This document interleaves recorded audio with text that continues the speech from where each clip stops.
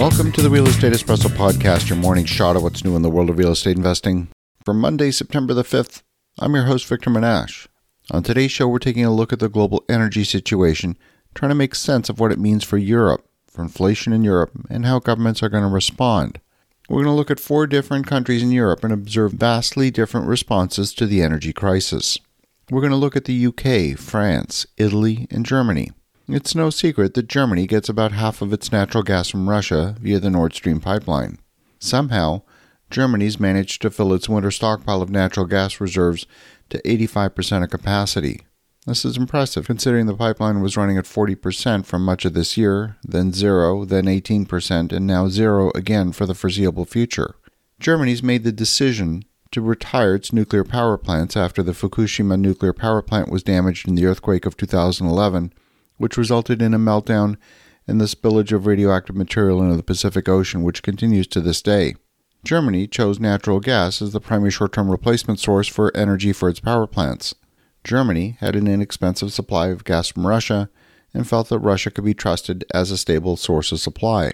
Now, if you look back over the past 5 years, energy prices have averaged about 30 euros per megawatt hour in the wholesale market in Germany. That's about the equivalent of 4 cents per kilowatt hour.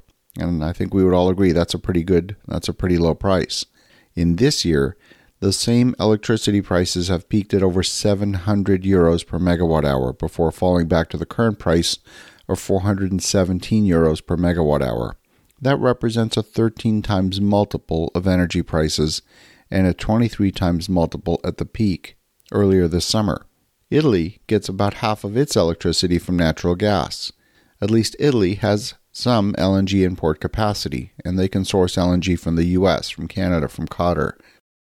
Energy prices in Italy are currently over 500 euros per megawatt hour. The Utility Commission that regulates electricity prices in the UK just approved an 80% increase for retail electricity prices effective in October. Many people will be facing a difficult choice between food or heat this winter. Prices in France have been historically double those of Germany. They've averaged about 60 euros per megawatt hour over the past 5 years. But even in France, prices have recently spiked at over 590 euros per megawatt hour. They're currently on a declining trajectory. Now, France gets about 70% of its electricity from nuclear, and they've had a long-standing policy based on energy security. In February of this year, France announced plans to build 6 new reactors, and they're considering building another 8. They currently have 56 reactors in service. France is the world's largest net exporter of electricity because of its very low cost of generation. And they've been a pioneer in developing nuclear technology. In fact, 17% of their electricity is derived from recycled nuclear material. So you might be wondering why prices have increased dramatically in France. After all, nuclear power plants are not subject to fluctuations in the spot energy prices, especially for natural gas.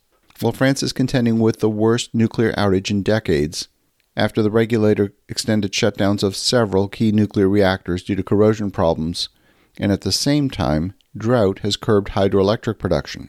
Out of France's 56 reactors, 32 of them are offline for maintenance. Instead of the usual net export of electricity from France, the country is facing a shortage right now as well.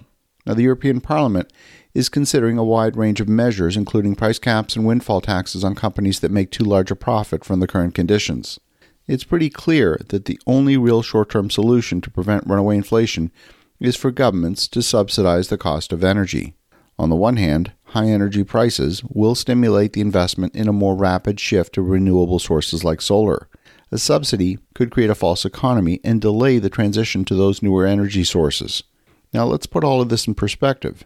A government handout to manage energy prices for the population at large would be the equivalent of a stimulus of about 10% of GDP for all of Europe. It's inconceivable to me that Europe will agree to that larger subsidy. So you got to put yourself in the shoes of the coffee shop owner in Milan or a small beachside cafe in Tuscany. You know your electricity prices are going way up. You don't know exactly how much yet, but it's going to be a lot.